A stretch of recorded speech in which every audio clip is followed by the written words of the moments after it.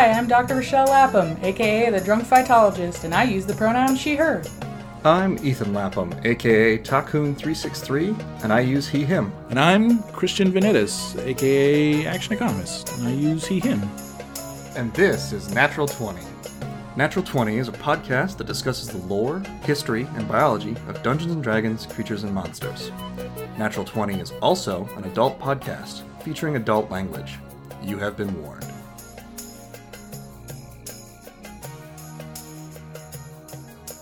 Science! It is biology time. It is biology time. So, spoilers everyone, there is no scientific evidence of people turning into wolves. What? I know. What? I know. But how else am I supposed to get my belladonna fix? I know. God.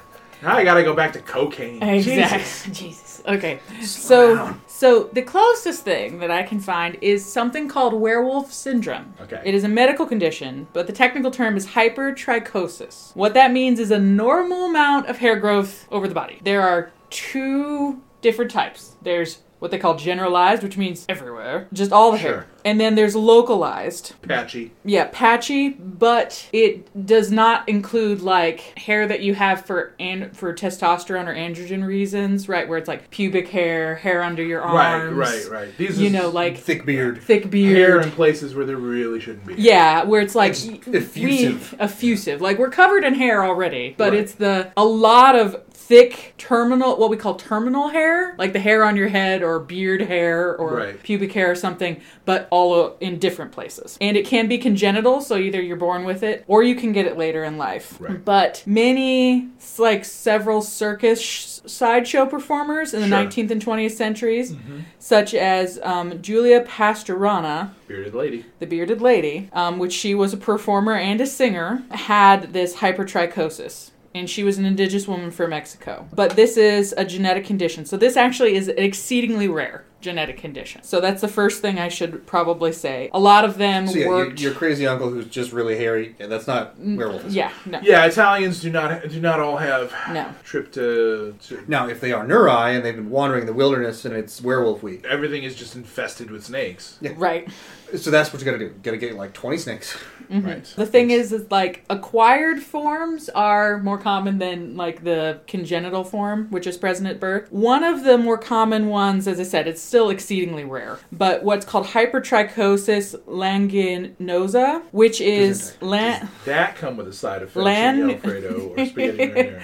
lanuginosa is actually has to do with lanugo hair. Every infant in utero is covered with this fine white hair that's dense. It's called lanugo hair. And this is sort of completely normal, right? Sure. This is the first hair you grow in utero. We all have hairy babies. Yes. And the thing is it's replaced as the Gotta be baby... grapes. It's sort of like a protective layer. It's replaced as the baby matures with vellus hair, which is like our normal kind of hair. Most of it falls out. Sure. It falls out. You have less hair, that sort of thing. But somebody with this condition, that lanugo hair remains. But it's most often seen because it's actually on the palms of your hands or the soles of your feet. And like mucous membranes don't end up being effective. It's usually pretty thin, right? And so there's only limited areas where it's like, but it's like, they will talk about it's like, So okay, we all it's start on- with hairy palms. Yes. So So we all start with it, right? And it's supposed to fall out, but But sometimes... if you yank it too much, it stays on your palms. And Just so- try really hard. Yeah. So the thing is like this person, it may rub off, right? It's very fine. So it may Sure. rub off in certain places, but it it'll may... grow back.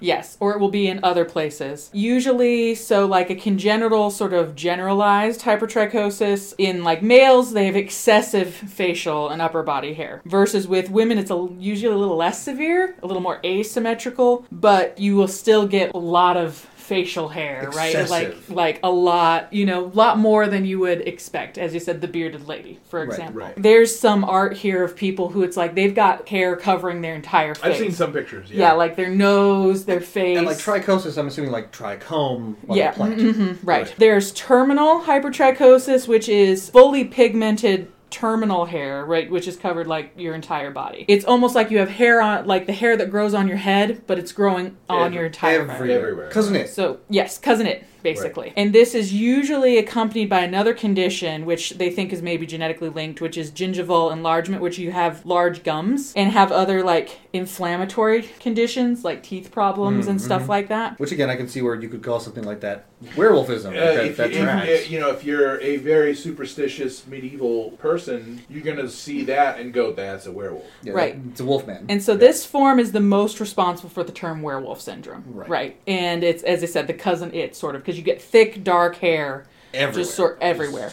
And so people with this condition tend to be the ones that perform in circuses, right? Because of their sort of unusual appearance. There is circumscribed hypertrichosis, which is a presence of thicker hair, but on the upper extremities. There's what they call hairy elbow syndrome. For some reason, your elbows have a bunch of hair on them, or thicker hair. You're a professor in a university. You already have the patches on the built in. but they're just straight on the elbows. Just cut holes in your tweed jacket, and you're all set. And so they said sometimes it's present at birth and regresses a little bit with puberty when your hormones are going, and then we'll get shift in. Then it'll get worse as you get older, right? So like, you know, when like older men get like the long ear hair or nose hair or something like that. Just imagine that other places. Fat everywhere. Yes, and so then there can just be the localized one, which it varies depending on the person, where it's just like they just got that one real hairy spot. Yeah, exactly. Nevoid is hypertrichosis, can be present at birth or later life. It's also an isolated area of terminal hair, like super long hair, but usually it's not. Like these other conditions usually have other conditions associated with them, versus this one's just, you just got a patch of long hair somewhere, and you don't have any other like symptoms. Nevoid is similar to things like a nevus in dermatology. Right. It's like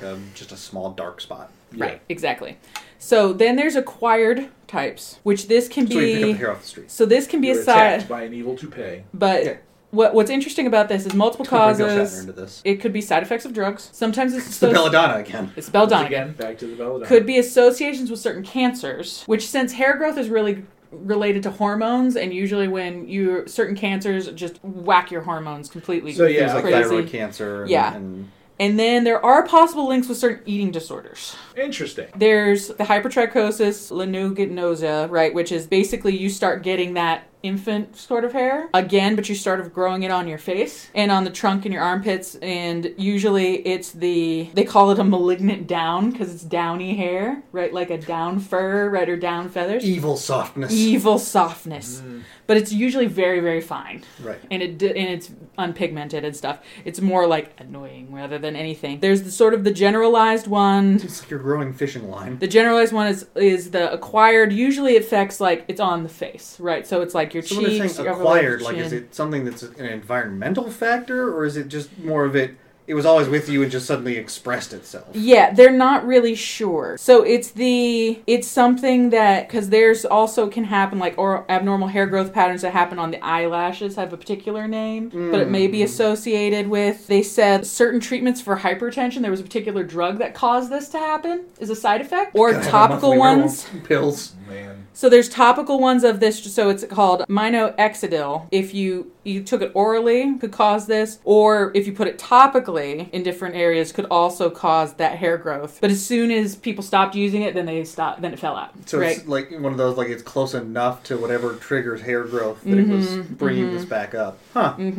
So you can have high blood pressure, or you can be furry. So then there was also like... What if you have high blood pressure and you're furry? That's different. Yeah. And so there's pattern hypertrichosis, which is checkerboard, but tiger stripe. Yeah, tiger stripe. It does show a weird pattern, but they found out that sometimes the weird pattern is you actually have an internal malignancy, like an internal tumor. Like it's following something else. And it's following because cancer and tumors, everybody, release a bunch of growth hormone and other weird chemicals. And if they're close enough to the skin, other things will respond to it. So you get this weird, patch or whatever, and it's like, oh, guess what? You have tumor under there. And it looks like the Virgin Mary. Yeah, right. And then it's the localized hypertrichosis can be from a secondary irritation or trauma, which is you may have had it, and then because you had some other thing go on, it got worse or better. It's the 15th time you've listened to Blue Christmas this week, and now it looks like Elvis on your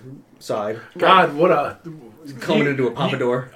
Let's be honest, you're sort of asking looking for it then, if you're listening to Blue Christmas that much. Now, there is another condition which gets confused with werewolf syndrome, and this is called hirsutism, which is only can happen in women and children. And what that is you've got too high of testosterone levels or male hormone levels, and that you start to exhibit adult male pattern growth. The thing is like this can be both congenital or acquired, but for example, hirsutism happens in pregnant women because all of your hormones are raised super high, right? Yeah. And so what happens is like you still have hair on your belly, but like parts of it will be darker, or you'll start to get dark hair on your face.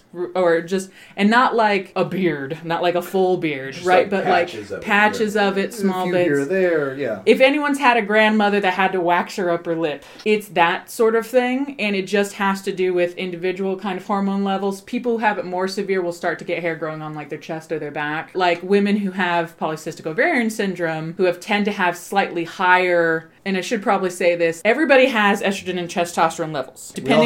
We all have both, but depending on if you are biologically male or female is your ratio of those two things. The thing that determines which organs develop in utero is based on levels of those based on your genetics. Right. And so the thing is that some women have slightly elevated testosterone levels in comparison to the normal. It's not enough to make a huge difference, but one of the reasons if you have excessive ones is you have issues with acne. You usually have a deeper voice, you have irregular menstrual periods, and you will have this excess sort of darker hair. So it's like that sort of thing is a spectrum as opposed to a binary. It's true.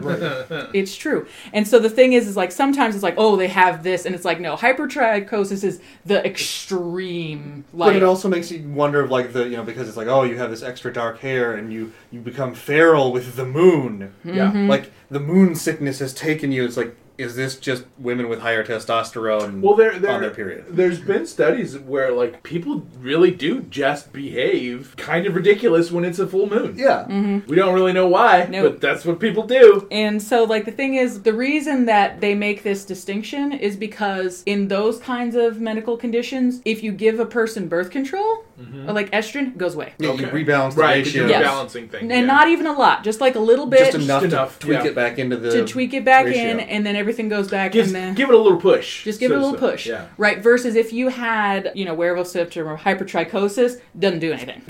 You just have it. Because of that, like, now they know there are actually several different genetic mutations that cause that hypertrichosis. The hirsutism can happen for a variety of reasons, right? And with a lot of things that are like a syndrome, it tends to be like it's a loose collection of symptoms. Right. For hypertrichosis, there are, I'm counting real quick, there's like 3 different known genetic mutations that can result in that kind of phenomenon. Yeah. And that it's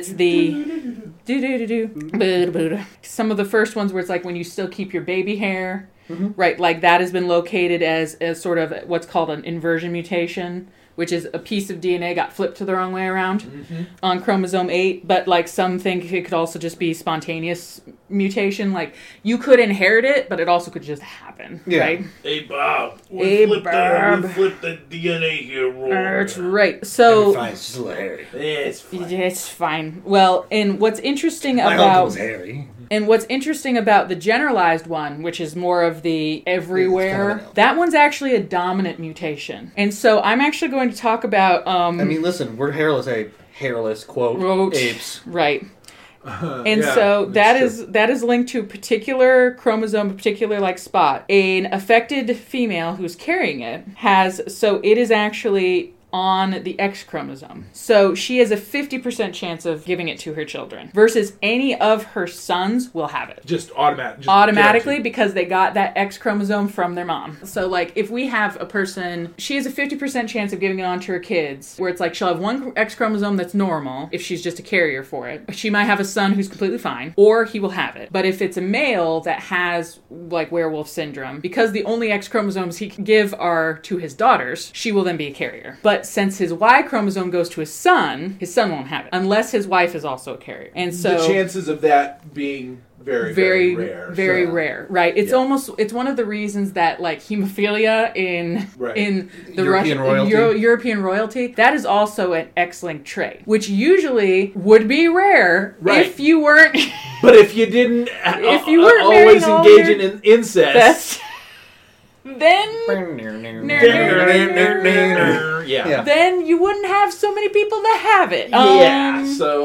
Gotta fix them traits real good and proper. Yeah. God bless. God bless. We fixing to do the nasty with the cousins. It's ironic that it was the nobility in Europe that were the ones that behaved like trailer park trash. There's another one like the fuck you, lady. So like the Queen Victoria, like the terminal one, which is. It's on the extremities. They think that's caused by genetic mutations on chromosome 17 could result from either an insertion, an addition, or removal of millions of nucleotides. They're not sure. Again, horny werewolf. Yes, there is one transcription factor, which is a gene that controls other genes on whether they turn on or off. That might be involved, but they're not really certain. All we know is we call him the Stig. Yep.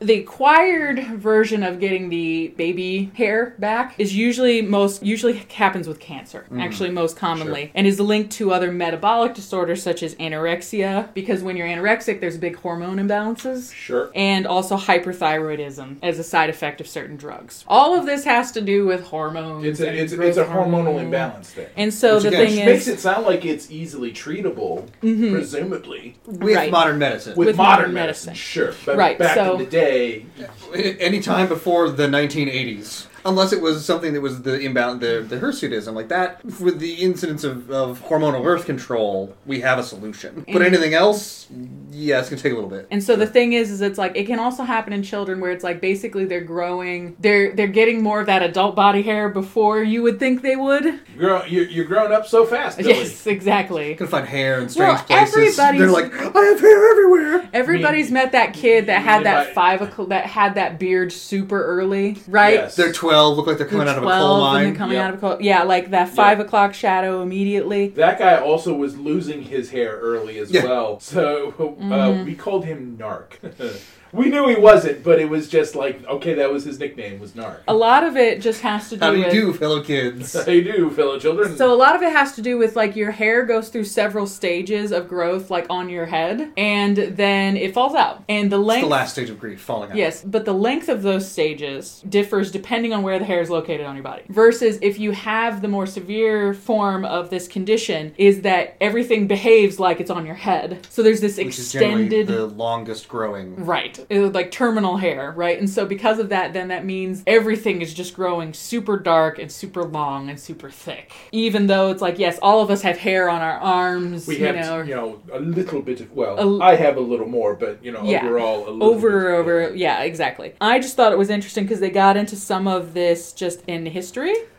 I mean, all it's making me think of is, like, the old, like, kids' rhyme, and God knows where this came from, was, like, the, first is the worst, second is the best, third is the one with the hairy chest. It's just mean. Kids are mean. Yes, they are. Kids are mean. How it's diagnosed clinically is like when you're having excess hair in places where it wouldn't be because of puberty hormones. You wouldn't expect a bunch of really thick, dark hair to be there. Good old hairy knees. Yeah, exactly. You should get that checked out. The thing is that acquired ones, as we said, like as long as you address the underlying cause, modern day medicine's usually fine. Has something for it. Yeah, something for it. Some hair is an acquired taste. The congenital forms, like the genetic mutations, there's no cure for that. The furry community would be happy to have you. Yeah, it's true. It's true. You can have medication that can help remove the factor. Anybody who has the congenital acquired, you can just it's just sort of cosmetic sort of things. You can do hair removal things, waxing, like all those sorts of things. Depends on how much you want to put yourself through and how severe your case is. We've developed ways of getting rid of the hair. It's not pleasant, but it's effective. Because it's like, yes. Laser hair removal. Do you understand how long you're going to be there?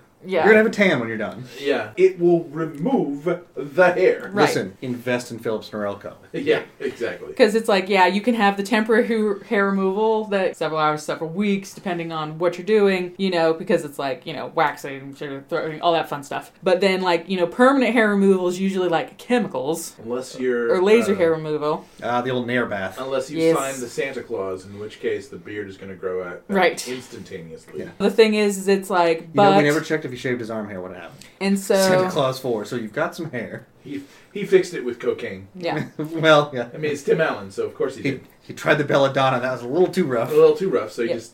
Dialed it back. He just tried the cocaine Yeah, instead. those are the sort of things, like, that's how it's treated. As I said, like, the actual genetic conditions are really rare, and, like, the other acquired ones is usually, it's like, if you figure out what's causing it and get rid of that, then it usually goes away on its own. And like Right. as syndromes go, like, It's not the worst. are you gonna get some funny looks as a kid? Sure. Yeah. And kids are gonna be shitty anyway. Kids are going to be shitty. Mm-hmm. Kids are looking for reasons. But like to- in the grand scheme, it's some hair. I just thought some of this history stuff was interesting. Sure. So people with this kind of hair often found jobs as circus performers because of their unusual appearance. So there was Fedor Jeftichu, or Jojo the It's- Dog-Faced Man. It's pronounced Jeff Goldblum. Okay, anyway. Stephen Bibrowski, which is Lionel the Lion-Faced Man. Jesus Akives, which is the Wolf Man. It's pronounced Jesus. Sorry. Annie Jones, the Bearded Woman. And Alice Elizabeth Dougherty, the Minnesota Woolly Girl, all had hypertrichosis. Extensive hypertrichosis usually carries an emotional burden and cosmetic embarrassment. Some people attempt no treatments because they say it defines who they are. The Minnesota Woolly Face, this is... I think I've seen these pictures before. Yes. But let me see this one. Oh, actually, this one I have not seen. Yes. Yeah. And so this is Alice. And it's one of those things, like, because it's an old picture, you think to yourself, like, this is doctored, right? They were wearing a costume of some kind. Yeah, and it's so hard to say. What I found interesting here was like the Gonsalves family. So Petrus Gonsalves was referred to by an Italian naturalist as the man of the woods. And he was the first person, a portrait of him here, that was recorded to have this condition. I've seen this one. Man of the Right. Woods, so Bigfoot. Yes. I mean, Bigfoot wore a nice red and black robe, yeah. Yeah. I mean, he's dressed really well. And so the thing is, this is where some of these first recorded found that they were dominant mutations, because 4 of his 7 children also had this. You look at that picture of him, right? Look at that face and tell, what does it look like to you? I had the immediate thought of like somebody finally got Chewbacca some clothes. Do you remember what Lon Chaney looked like in Wolfman? Actually, yeah. Exactly like Yeah, that. Yep. like the... No, Because it's the hair long, is slicked back. and slick, yeah. It's exactly that. Then Barbara von Beck was also someone who, and this is like, so Petrus Gonsalves was born in 1537. So this was one Sure. of the first, like, recorded. But that also falls in line with some of the werewolf witch trials. It's Right. in that same time frame. Yeah, Barbara exactly. von Beck was in 1629. Yeah, that's the same. It was a 200-year period between It was the 15 and 1700. The 16th and 18th century. So 15 to 1700. Yeah, and so like... its predominance was in the 17th. Yep, and so she was one of the first people to be depicted and painted that had this syndrome. She was actually from she was the only member of her family with this condition, so it probably occurred spontaneously, that sort of thing. But she was part of minor nobility, so she appeared in nobility in cities in London and Paris, right, and traveled around Europe and that sort of thing, and was Lon very Chaney Jr. walking with the Queen. yeah. Doing the werewolves of London. I mean, Right.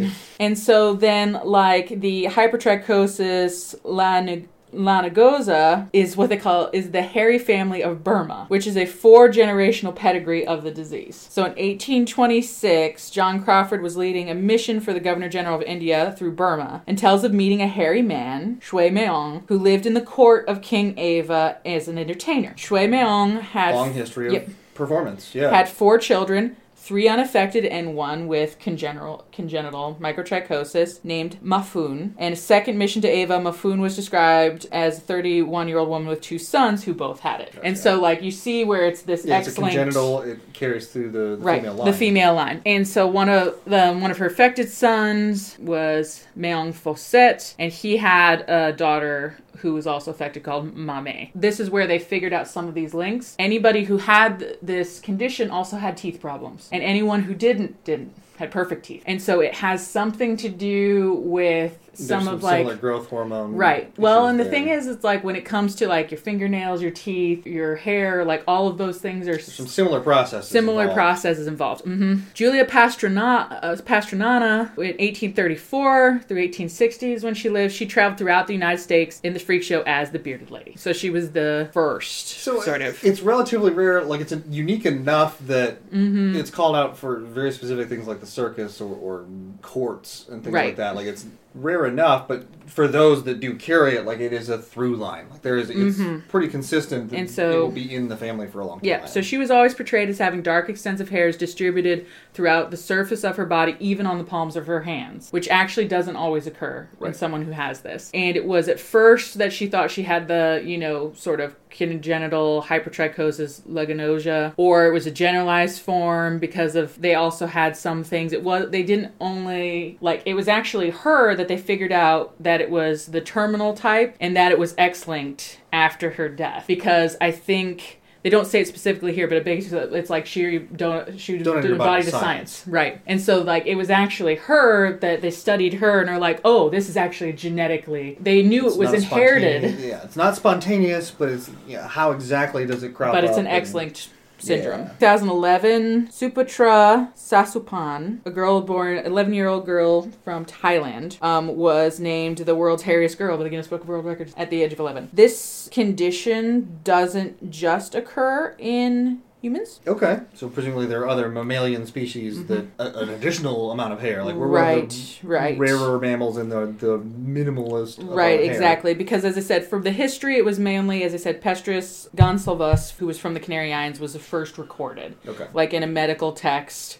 And then they looked at his children and grandchildren and stuff like that. And that over the next 300 years, only about 50 cases were observed. So there may well have been more, but it's rare enough that really is only... we can name names. Right, exactly. Of those that are documented. So in like summer... no snitching. Yeah, right? Exactly. So summer of 2019...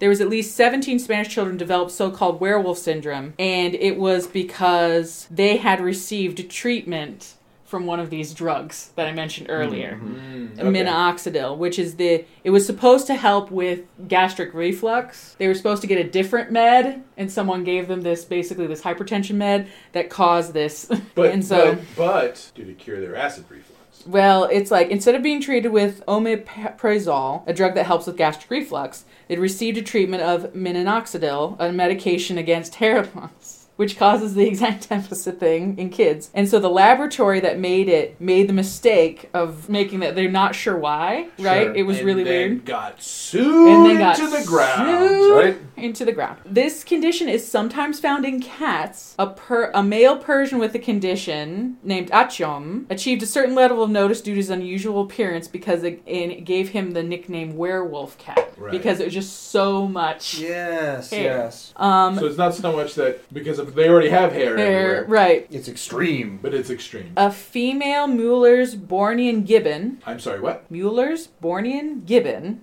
Okay. So a gibbon who is a... from Borneo. From Borneo. Okay. Who was, quote-unquote, discovered by a German. Yes, exactly. Yes.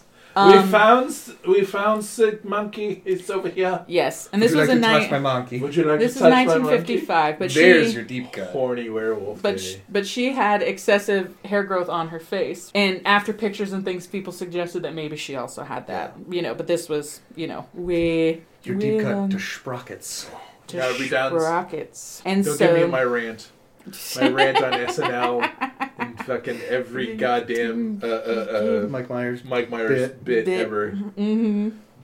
Why were they all... I'm sorry, I had to do it. Why are they all talk shows? All of them. Every single one of them was some variation on a talk show. He had one joke. You know what? It worked. It worked. Don't get me wrong. But he had one joke.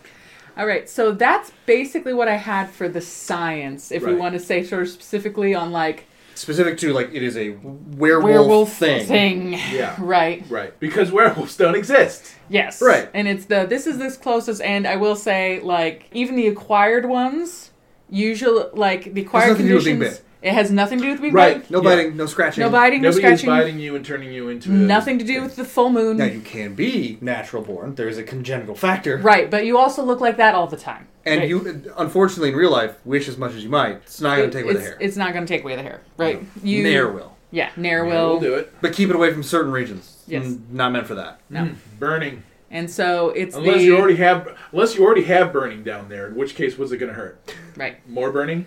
So it seems like usually people, since the condition's so rare, they usually just embrace it and are like, you know what? It is what it is. I am what I am. I am what I am. This is what it is. And what I am is hairy. And what I am is hairy. Mine is hairy. And as I said, the other ones are side effects of usually some other Right. issue. So Right? easily reversible. Yeah, essentially. generally speaking. Remove curse, hormone therapy. That's what it is. That's what we just now learned. know. And I mean, Right. in more ways than one. In more ways than like, one. You ask the right person, 100%, that is remove curse. Remove Yes. curse. But when it comes to, like, so obviously, like, werewolves don't exist. Sorry to spoil everyone's Horny Werewolf Month fun. Sorry, everybody. But again, believe in your heart, it could be true. If you wish hard enough, it can always be hairy werewolf. Be the horny werewolf you want wanna to be. see. Yeah. In the world. But other, like, metamorphosis occurs in nature. Oh, yes. Like, shifting from one thing to another. Right. And I mean, Which we've sort of discussed before. Yes, but we it's always have, but worth we could revisiting. do a really big deep dive into metamorphosis if we want to go with. That's where a guy wakes specifically- up as a cockroach. Yes, You beat me to the Franz Kafka joke. I'm not disappointed. pointed. Or Ovid. I don't know what to feel yet. You also have Ovid available. And to be perfectly honest, neither did Franz Kafka, so it's fine. So, for example, maybe we don't talk about like growing hair, but That's a different talk. It's That's a lots different of talk. birds and bees. Lots of birds and bees. Not as There much for hair. are. If we stick with mammals, there are several, and actually even outside of mammals, but it's like there's several animals which change for color throughout the year. And I'm not just saying like, oh, it's wintertime and they grow more, right? Right. Or Although that happens. that does happen. Or they are juvenile and they have a juvenile pattern, right? Right. And then they grow adult fur. So what I'm referring to is things like the Arctic hare, the Arctic fox, the ermine, ptarmigans. What this has to do is that when it get a real cold, they turn white. And when it get warmer, They lose the white they lose the white fur, right? or feathers. Or feathers, whatever that is. And so this actually has to do with a particular gene that is temperature dependent in its expression. Sure. Is it the same gene that's with like Himalayan rabbits and like Same gene. Siamese cats? Mm-hmm. The points on a Siamese or similar breed like Tonkinese, Burmese, the darker fur, like most of those cats when they're young, their midpoint of their bodies are light colored, like very almost like tan, Yeah. and will darken with time as they become cooler.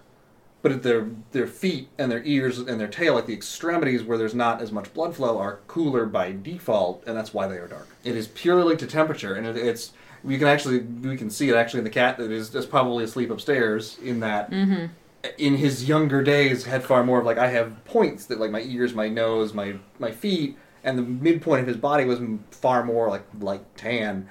Versus now, as an old cat, he is basically almost solid chocolate brown. Because him old and cold. And so Well, he thinks he's cold. He lays in your lap and he's 1,000 burning suns. But he just doesn't hold in any heat Correct. anymore. the heat all leaves and the It is fur get dark. all gone.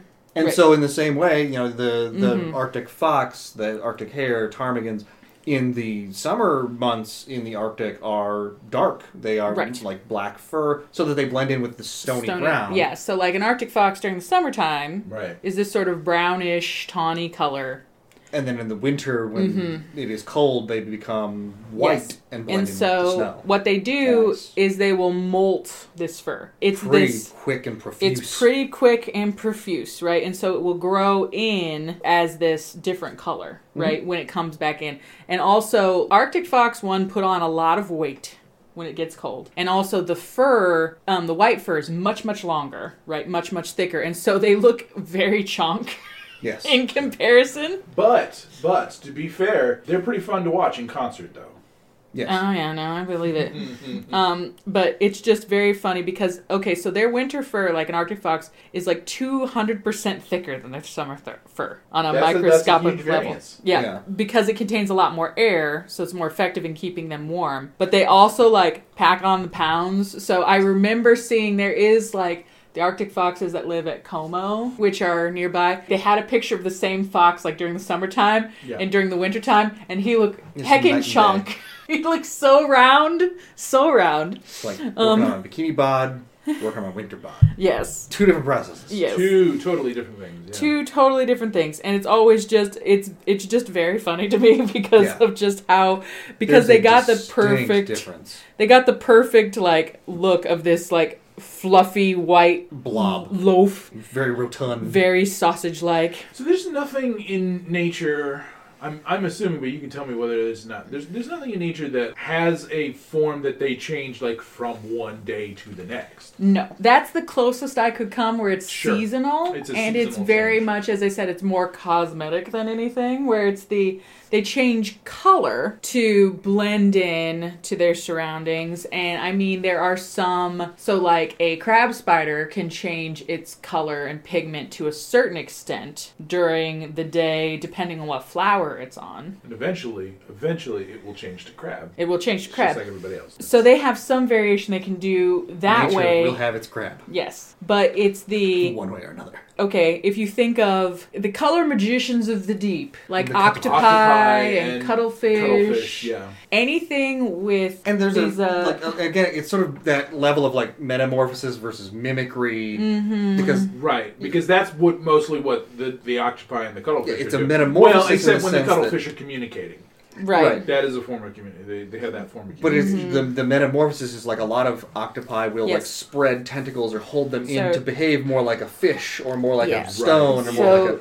There's a behavioral metamorphosis in that sense. But so like the technical term is chromatophore. If you're talking about a werewolf, the transformation is more for like being more of a predator. Right. And it's drastic. It's drastic. Way drastic. It's not way just drastic. a cosmetic change. No, it's just not a cosmetic change. So there's probably... The other thing would be things that are very much of like a behavioral seasonal thing is like the difference in mating seasons versus non. Like animals in a rut when you deal with like even things like deer that are not predators become far more aggressive in times of when it is mating time versus in the part of the year where they're just like, I'm just a deer eating thing. They'll all kind of hang out. They will grow antlers. They also get buffer. They put on extra pounds. I was going to say, hit the gym. Is there any kind of animal who, even over a period of time, will change to look like another animal? Which is essentially what a werewolf is. It's a person turning into another animal. Besides over evolutionary time. Yes, over evolutionary time. Yes, again, everybody will become crab, but besides but that's a part of their behavior.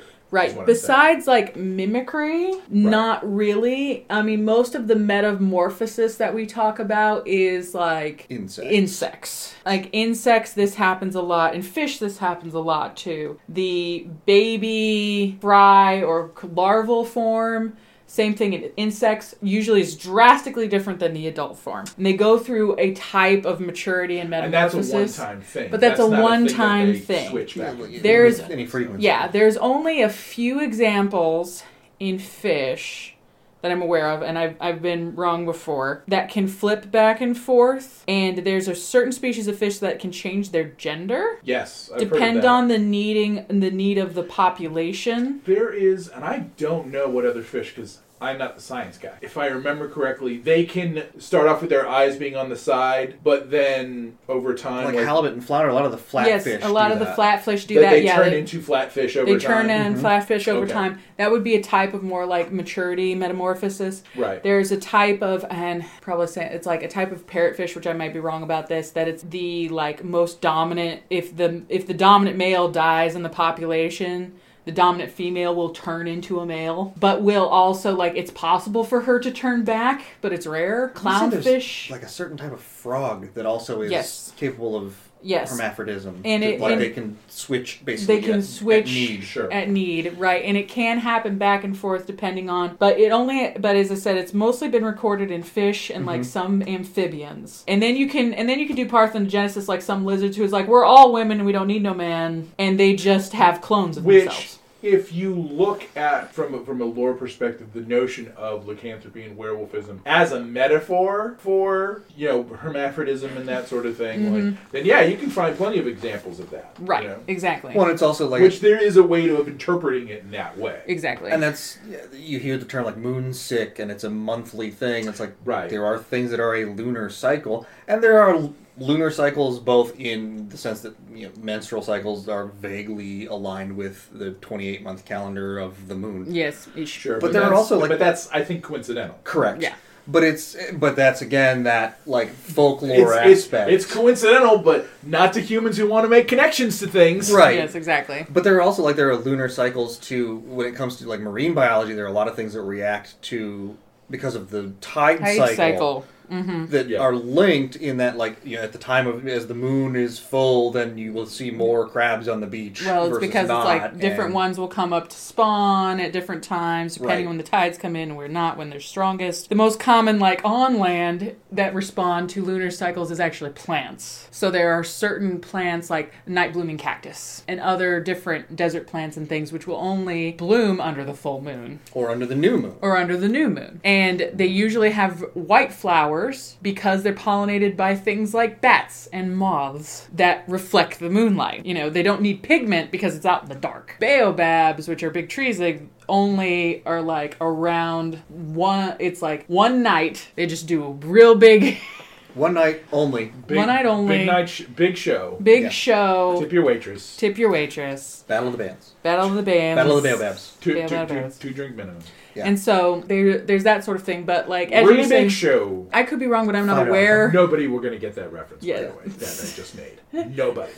So I will say I am not aware of anything that can switch back and forth within a day, right. Like major physiological changes. Besides, as I said, like behavioral mimicry. If you had chromatophores, which are color-changing cells, like you're a cuttlefish or you're an octopus, and you can switch kind of at will your textures and your colors and those sorts of things. You might have things that like shift color over time as part of like a cycle. So the yesterday, today, and tomorrow plant. Right, exactly. Which is a flowering bush. When the flowers are first out, they're purple and they fade to white over several days. Yeah. And so and they flower constantly. And so like there can be a color shift that way.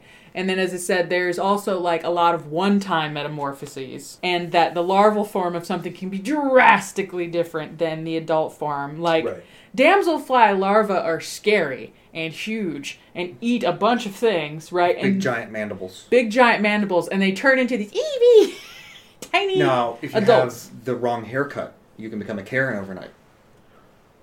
I'm not acknowledging that. And you can fix that by having a different haircut. Things like antlions. Do better. Just do better.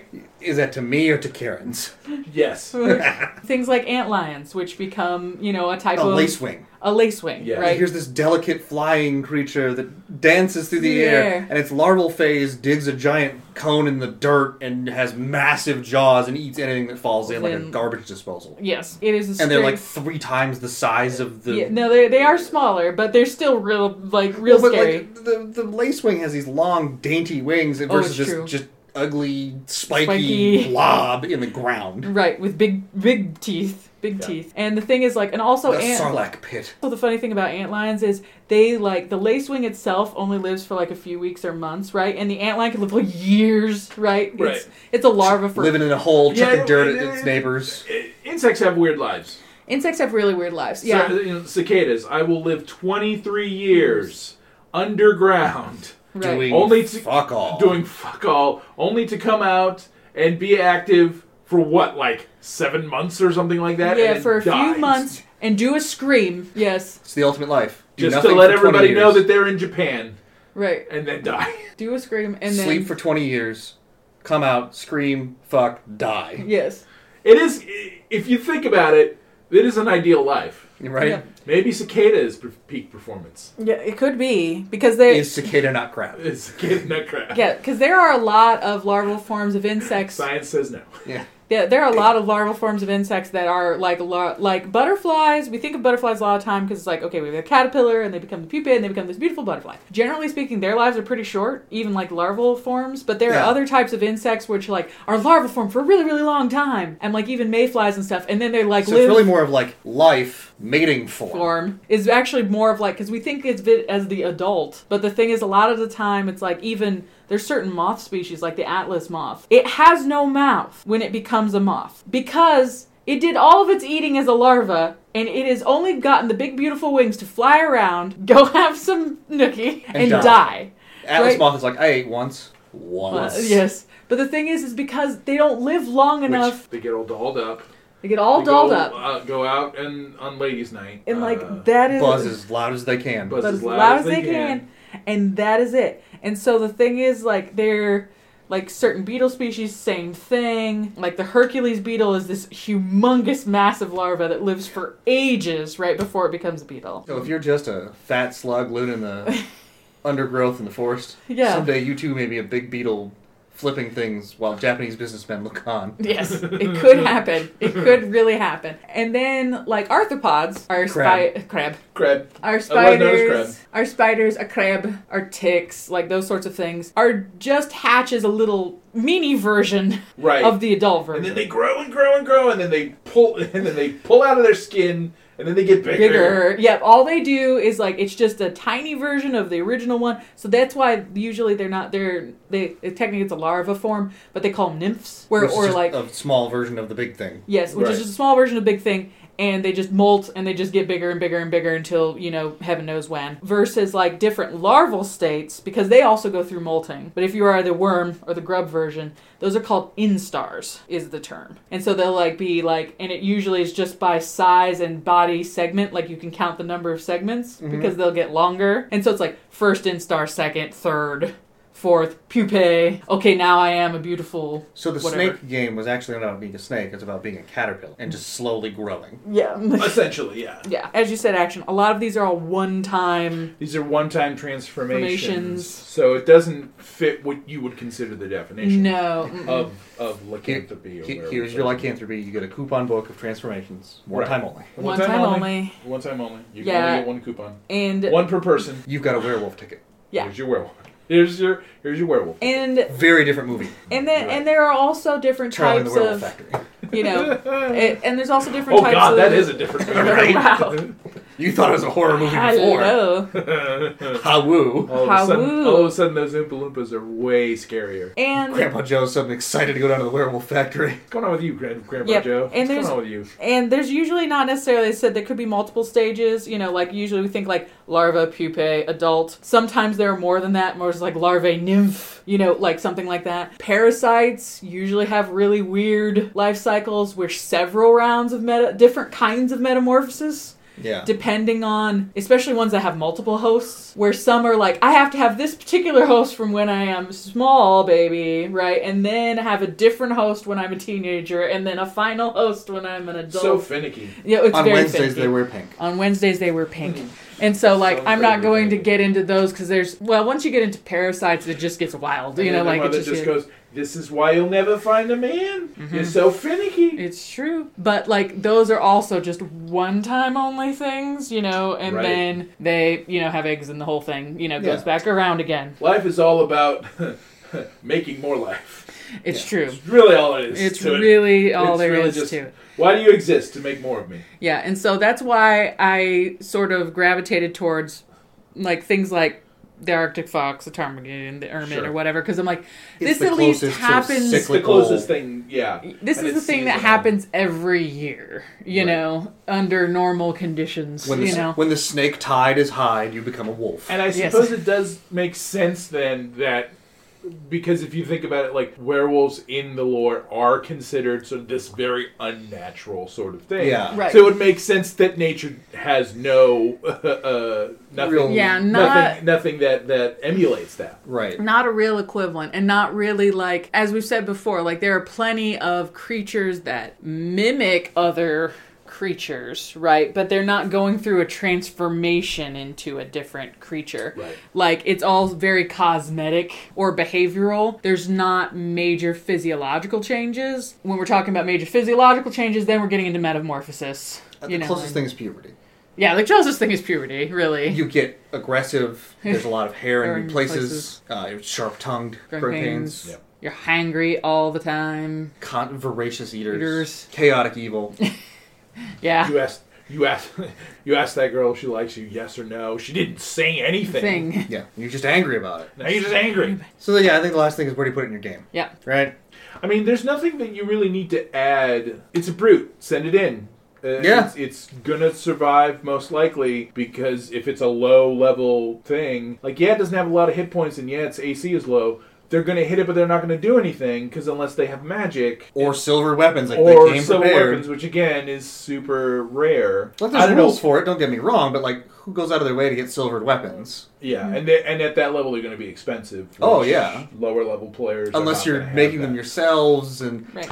But I mean, it depends. Store bought is fine. Like it's a challenge if it's a party that doesn't have a lot of spellcasting. But if that party has a lot of spellcasting, werewolf's not going to really be right. It's either that or you kind of use them as minions for your big evil bad. They can work well as minions. I think the only way I would play with that is I wouldn't stick with the typical hybrid forms. Hey, I want to see a werebeaver or well, and the other thing too is platypus. But the other thing too is I think the thing that gets we focus a lot on the hybrid and like wolf forms because they are the danger. Right. The biggest thing to the werewolf's favor is that you kind of play them like a changeling or a doppelganger.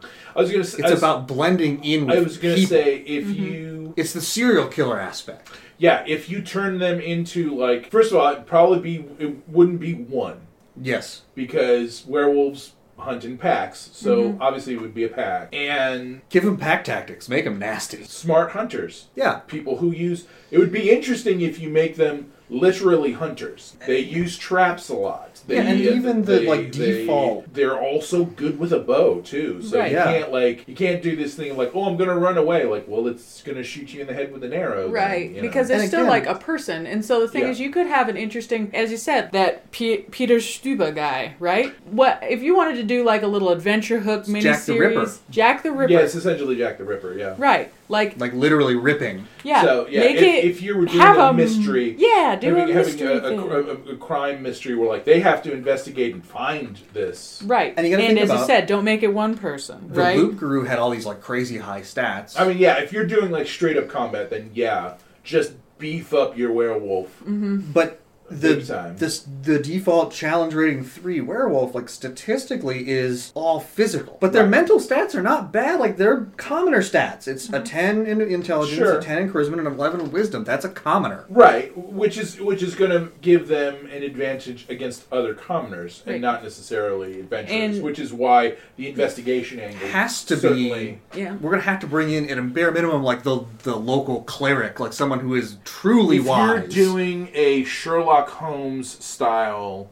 investigative D&D thing in some analog to like Victorian era London, let's say. And there is a pack of werewolves that are literally just going around the city. And you could even do the Loop Guru angle. And the thing is like if you are a commoner and you are immune to any sort of... If you are a werewolf, right, like you are immune to any non-magical, non-silver damage. That's huge! Because that immunity translates in their human form. Mm-hmm. Correct. It is at all times. And I actually did that during our Curse of Strahd game, where I think so, yeah. your group went to a town and everyone had to... The soldiers tested whether you were a wereperson or not by trying to injure you with something mundane. Wasn't it where the Abbey was? Yes. Right, yeah. But it was the...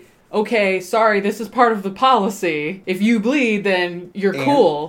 If you do have to get into combat, make sure that they are in wolf and hybrid form and challenge the party with having lycanthropy. That's another aspect to it. Is like, you may stop this werewolf, but now you're the werewolf. Or as I said, you take the Loop Guru angle, which is the instead of we have the original, the original, which also means you might have to fight several werewolves to make your way to the Loop Guru. Like, it's not... 'Cause you don't could just find the Loop Guru just walking down the street. Yeah, they're the pack leader. Right. And so you could even have that serial killer angle where doesn't necessarily kill people or kills some but injures others. And then the ones that become injured are the ones that become werewolves. Right, yeah, and like they're not just hunting and feeding, they're also trying to grow the pack by getting new people. And then all these people start having these weird experiences, and then it's like, okay, well, who was the original? Where did it come from? Like, all this other stuff. And then that wolf is onto you at some point because the team is investigating. Right. They're onto you at some point, so now they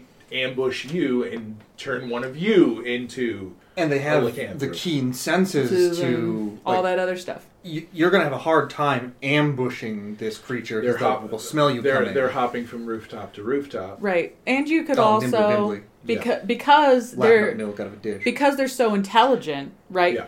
If you're doing a Sherlock Holmes detective-y kind of thing, you could have it where they frame somebody. Yeah, they frame somebody else. Right? Or they, send you off the trail or whatever, and all this other stuff, and you think, oh yeah, we got him, right? Yeah. And then so the biggest twist is else. Stop making them just a brute. Stop making them Which, they can still work in that way. Oh yeah, they can 100%. 100%. That is, like, we focus so much because that is the unique aspect. Because otherwise, they're a commoner. They're just a dude walking down the street. Right. But it's like, oh, that is an aspect that is underplayed, I feel like, a lot of the time, is when are they just in the bar? They could be at the next table. And that's also the fear aspect, is like, we don't know who it is. We don't know who it is, yeah. Mm-hmm. It could be anybody. And, they aren't necessarily just living in the woods. And that's another thing. They could be blaming, the townsfolk are blaming the local druid because they've seen him become a whatever, so it must be him, and he's violent, he's the outcast. Or you have a mayor who just wants peace and quiet. Just don't talk about it. Don't talk about the shark.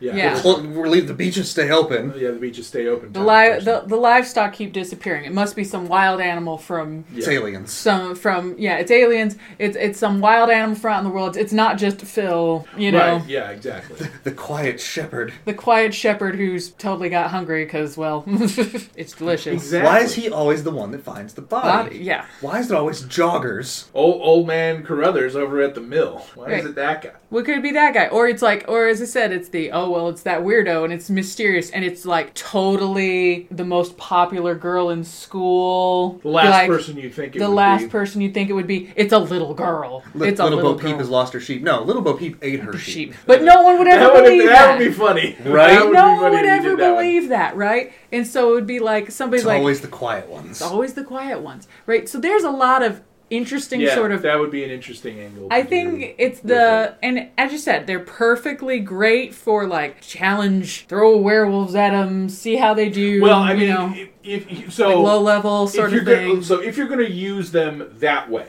if you're just going to use them as brutes to throw at people, right? Then what you use them for is what I call the spell slot drainers. Yeah, spell soak. Mm-hmm. The spell soak. Because you can't hit them, if it's a low-level campaign, and because you can't hit them with... magical weapons or similar stuff. With physical weapons, unless they're magical, which you probably wouldn't have. Then you have to rely on whoever's casting spell in your party. Right. Well, if you give them a couple of early encounters of, like, they have to fight a werewolf or two, by the time you get to whatever the real big bad is, well, your spellcasters are out of spells now, because they had to use them on the werewolves. So it's like, you can do it that way, I said, but it's like, I like the intrigue angle. Well, that's a lot. The intrigue angle is actually really cool, too. Both. The big bad is not a werewolf. Right. Yeah. The big bad is like a crime boss, but he's figured out that, like, if I keep these mooks happy and well fed, they are the toughs. Go the classic folklore route and say, like, the big bad is a hag. It's like a witch that is turning people, that is cursing people into werewolves. And you could have it where these people don't remember. Yeah, they don't even know. They don't even know. When they transform, there's a completely different person, so they have no idea. Well, that's part of the player options for it talk about that, like, and there's some discussion of, like, those who embrace it are the ones who have the capability to have, like, this sort of hybrid and control the change. Mm-hmm. Right. The ones who either resist it or are unaware of it, it can happen, like, any time. But all of them are impacted by the full moon. Like, the moon forces the choice on any of them. Right. But the ones that don't know or that are fighting it, it can just crop up and happen. Yeah. So that can also be like the giveaway. Like if you're really not getting it, it's the classic like, guys, it's put the peg in the square hole. Yeah, exactly. Right. Like it's not a hard puzzle here. Put it together. Then it could like some guy just loses it and turns into a wolf in the middle of the tavern, and now it's a problem. Hey, there's the werewolf. Yeah, It's that guy. I figured it out. We've been It's here that for guy. 8 sessions, and you can't put the peg in the hole. Yep. It's not hot. There's one guy who's covered in blood every week. But by then it's too late. Once it gets to the point where like it is blatantly obvious, like, well, it's too late now. Yeah. But yeah, you could have... And then it's a chase, but now they're faster than you. Yeah, but it's like you could have a hag that is cursing people, and she's up to some other completely... This is a distraction. This is a all a distraction. distraction. Right. It Yeah. could be some other really, like, evil crap, right? And you're too it's busy... it's the Die Hard scenario. Right. Yeah. It's like, I'm too busy dealing with all these people that are turning into werewolves and don't know it and all this other stuff. You've effectively taken the city hostage, but you don't really care about the hostages because you're doing some other thing. This is just a distraction. Yeah. Right. It can stop you from doing the real thing that you're Yeah, doing. but it's like, if I were an I'm evil over here witch... eating kids. I need you to just leave me alone. Yeah, right. exactly. It's like if I were an evil witch that lived in the woods and just wanted to like wreak havoc, Or maybe it is a perfectly peaceful witch leaving things alone, and these men will not stop trying to flirt with her, and so she curses them to become the dogs that they are. That's actually a pretty good angle, too. That's actually a really good This is how angle. you want to be? Fine. You're a dog now. Deal with it. Use a But dog you now. can't lick your own balls. The true curse of doghood. God, the true curse. That's why they're constantly spinning around. So angry because they So can't angry. bathe. They keep trying to get to the balls to lick them, but they can't do it. right. There's your horrifying image for the week. It sure is. I can think of no better image for us to end. Oh no. Itchy bald werewolves. Oh, Bald wow. werewolves. Back to horny werewolves. It's a circle. Life is a circle, you see. Life is 3 circles, and then you lay down and take a nap. Inside of you are three wolf circles Because they're itchy. because they're itchy. Oh no, I'm gonna stop the recording now. Yeah, you probably should. It's best that you should at this point. Thanks everyone for listening. All questions, comments, or topics for future episodes, feel free to reach out to us on Twitter @nat20pod or email us at natural20podcast@gmail.com. Thank you to Embers Tide for our intro and outro music. As well, thank you to Burnham with 3 M's for our beautiful profile and banner artwork. And thanks to Matt Will Jackson for editing our rambling. He listens to our mistakes, so you don't have to, selecting only the most premium nonsense for your listening pleasure. And thanks to all of you, our listeners. We hope you'll keep rolling a natural 20.